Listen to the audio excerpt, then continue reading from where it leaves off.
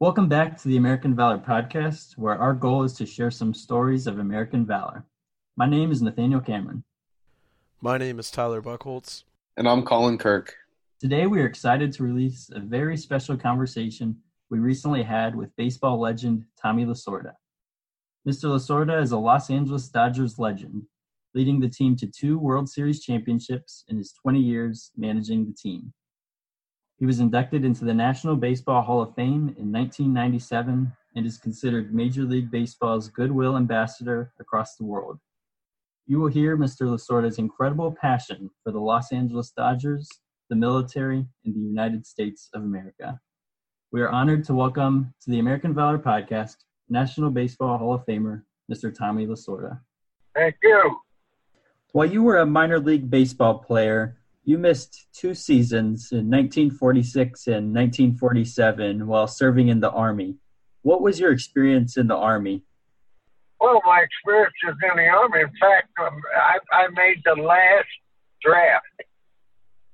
And I spent 2 years in the service, and I was proud to be part of it. I wore that uniform with a pride and dignity, just like I wore the Dodger uniform with great character and love.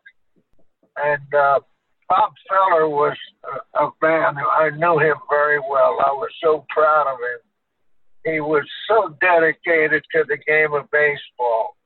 He'd do anything just to pass somebody and talk about baseball. I've had privilege of being with him for many occasions. He was a wonderful guy, and he did so much for other people. He was a hero. He was a great American, and couldn't ask for anything more because he's a straight, wonderful man. So you had the privilege of serving our country in the Army, but you also got to represent our country in the 2000 Olympics. Can you speak a little bit what it meant to represent your country as a manager and not only represent the country, but take home the gold for the United States? Well, to tell you the truth, I was selected by the Commissioner of Baseball to manage the Olympic team. And I felt really proud that I was going to do something for my country.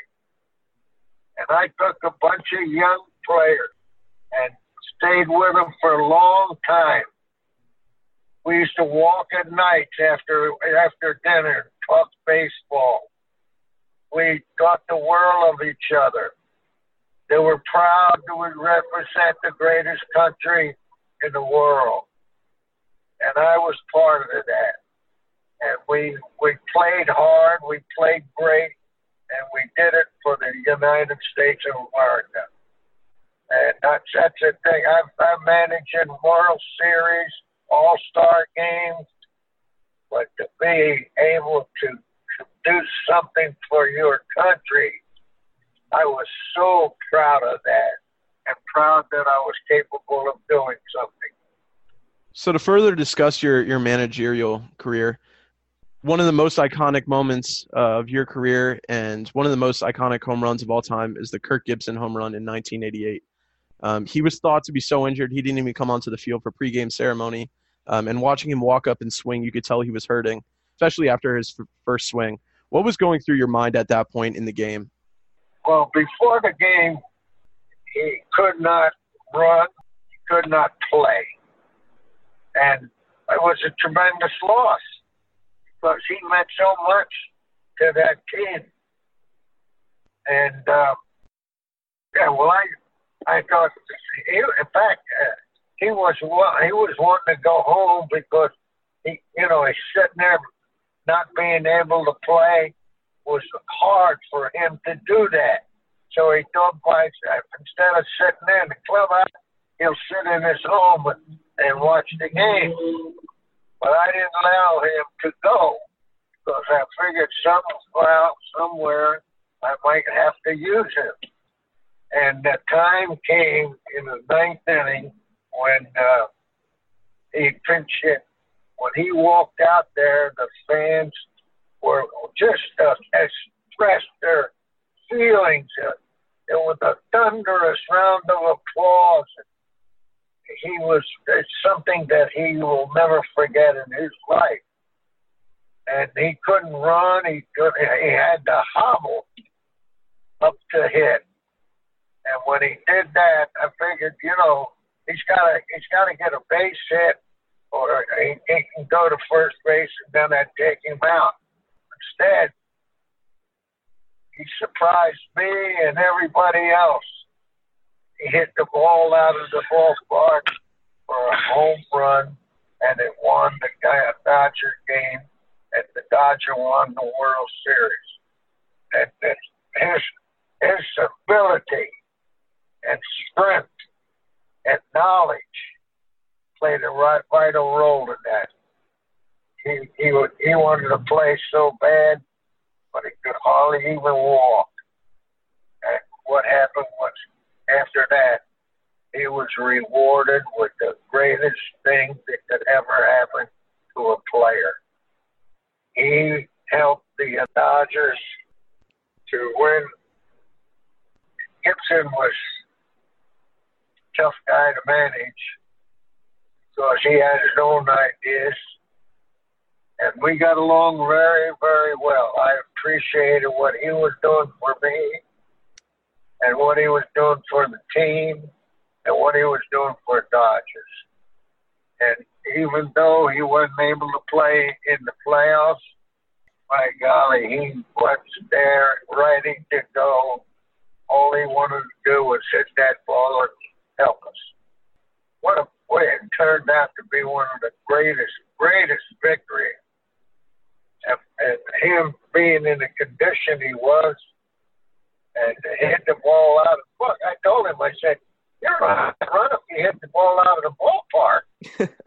Just couldn't even roll. So he wanted to go home. And said he couldn't stand it, seeing us playing and him not being able to help the team. I said, no, you better stick around. So he stayed, and then we set up in the ninth inning. I had a good setup, and they pitched to Davis, but they didn't want him to do damage.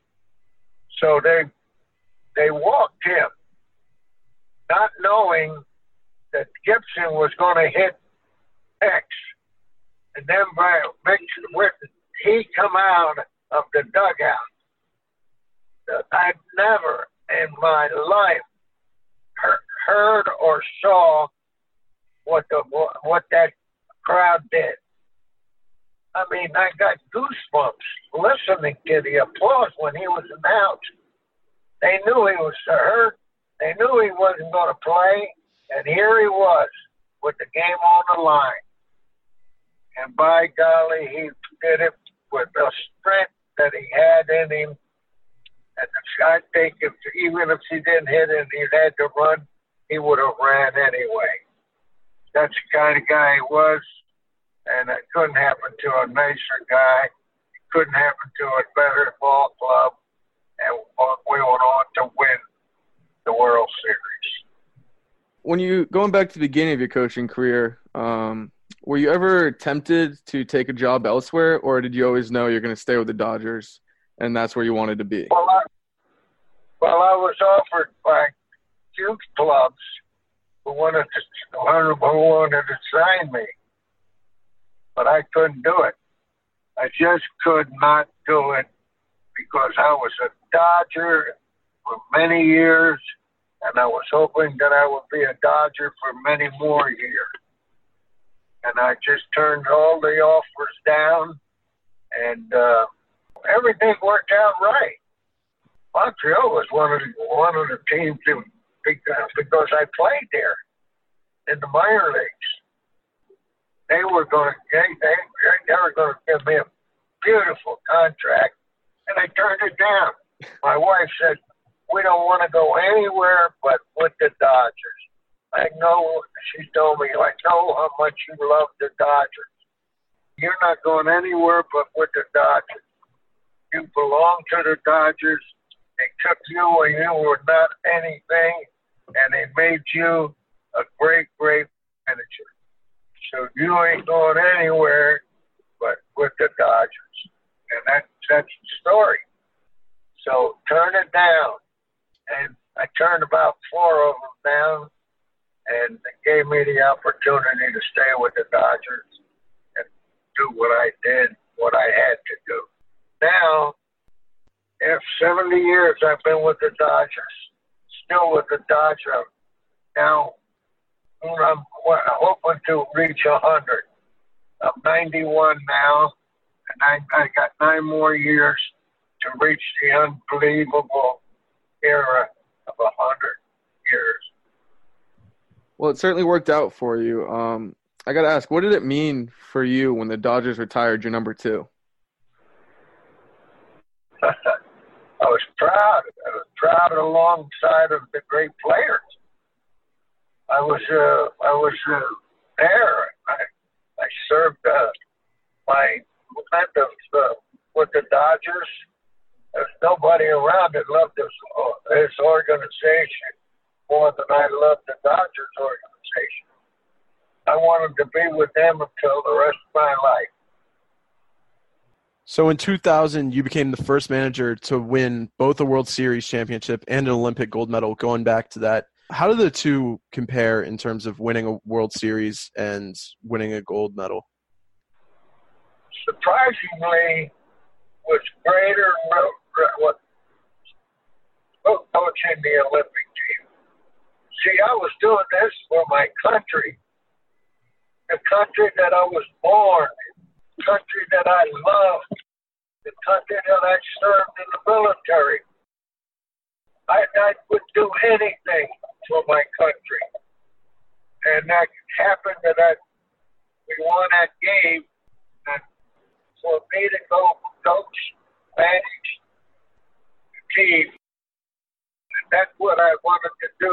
I wanted the opportunity of doing something for my country. I live in the greatest country in the world. I live in a country that just loves everybody. And I was ready to go because it gave me an opportunity to do something for my country. Ted Williams, who wanted to go with me for the Olympics, and we just couldn't get a plane to where he could lay down and, rest. But he wanted to come with me because we became friends a long time ago. And I spoke at his dinner of home run hitters, and I told him to be happy to do it. And he said, would you sign a 10-year contract to be a speaker? I said, absolutely. I love what you're doing. Ted, you were great for your country. Nobody in the world could give more to his country than what you did for the United States. So off of that, you were nominated for the Active Valor Award in 2014 alongside Nick Swisher and Senior Chief Petty Officer Carl Thompson. What does it mean to be associated with Bob Feller and his legacy as an American? Bob Feller was the greatest person I've ever loved. He was really so nice to me. Spent many, many times together, and he even took the Dodger plane and flew him out to L.A. to be part of the ceremonies. He was one of the greatest competitors. Mr. Lasorda, our final question for you is, what is the best piece of advice you have ever received, and what would you like our listeners to take away today? Well, that's a tough question to answer. I had so many friends, so many people. I was proud of the presidents that were my friends. And I spent a lot of time with the presidents of the United States of America. And for that outfield, for that pitcher that gave so much to the military and so much to baseball, Bob Feller. I was so proud of Bob Feller. The Rapid Robert, I used to see him pitch. He was tremendous. And you could see the battling. You could see the face on him, how he wanted to beat you. Well, Mr. Lasorda, this has been a lot of fun. Thank you for taking time to join us today. We really appreciate it.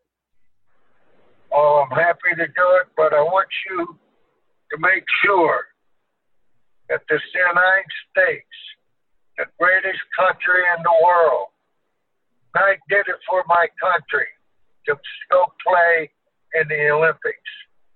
And we took the flag home with us, and it was the greatest thing that ever happened to me. It was to win those Olympics, because they thought Cuba, nobody could beat Cuba. But we didn't feel that way. We felt like we could beat anybody. And I put that into our players. And that's what got us to the top on that very, very serious. So thank you for the opportunity to tell the whole country. I'll never forget Bob Feller, his willingness to give to his country. He was a great soldier, military man, and baseball. He was one of the greatest guys that ever played the game of baseball. Thank you, Mr. Lasorda, for sharing your incredible stories about your lifetime in baseball and the military, as well as your experience and love for Bob Feller. This episode of the American Valor Podcast with Tommy Lasorda is brought to you by the Bob Feller Active Valor Award Foundation and sponsored by the Angels Touch Publishing Company, publisher of Walk of Heroes, Profiles of Valor. To receive your book about the 37 National Baseball Hall of Famers who served in World War II, see the link in our bio. The Bob Feller Foundation is proud to present our 7th annual awards ceremony on Thursday, November 14th, 2019 at the United States Navy Memorial in Washington, D.C. 7 recipients, including members of the National Baseball Hall of Fame, Major League Baseball, the United States Navy and Marine Corps, as well as a military child, will receive this year's Bob Feller Award. While seating is limited, we want you and your corporation, association, or club to have the opportunity to view this special event at a later time. This year, the Bob Feller Foundation is presenting remote hosting for our awards ceremony. As a remote host, your organization will build valuable recognition while providing a quality educational experience for colleagues and customers. Aligning with the Bob Feller Foundation will strengthen your brand image and position your company as a thought leader to clients and employees. To host your private 2019 Active Valor Award Ceremony remote cast, or for more information, please contact Peter Fertig at 516-901-5969.